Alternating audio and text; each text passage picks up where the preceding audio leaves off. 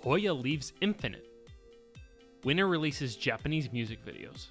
G-Friend teases repackage. Welcome to Netizens Unite. This is the daily K-pop podcast brought to you by FOMO Daily that catches you up on the latest buzz of the internet. My name is Connor. Today is August 30th, and on this day in K-pop in 2012, this TS Entertainment boy group released a repackaged album entitled Crash. Here's a hint.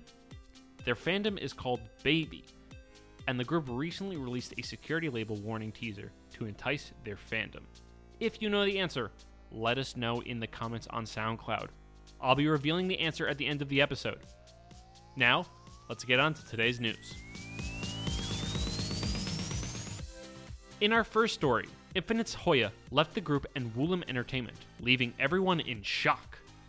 The contract ended on June 9th, 2017, and he has decided to pursue his personal dreams. In a personal letter, the Infinite singer stated, "Moving forward, I will be modest and work hard. I apologize for worrying many people. We wish Hoya and Infinite a healthy and successful future."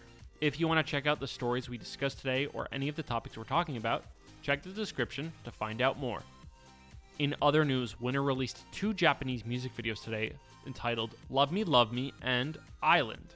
The videos return to their original concepts and atmosphere of the other videos, which feature the members hanging out on coastlines, hanging out on the bleachers, and enjoying the summertime.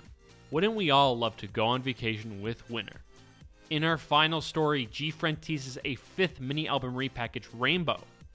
In their first teaser, the group are seen looking in the distance in the rain and looking more radiant than they ever have.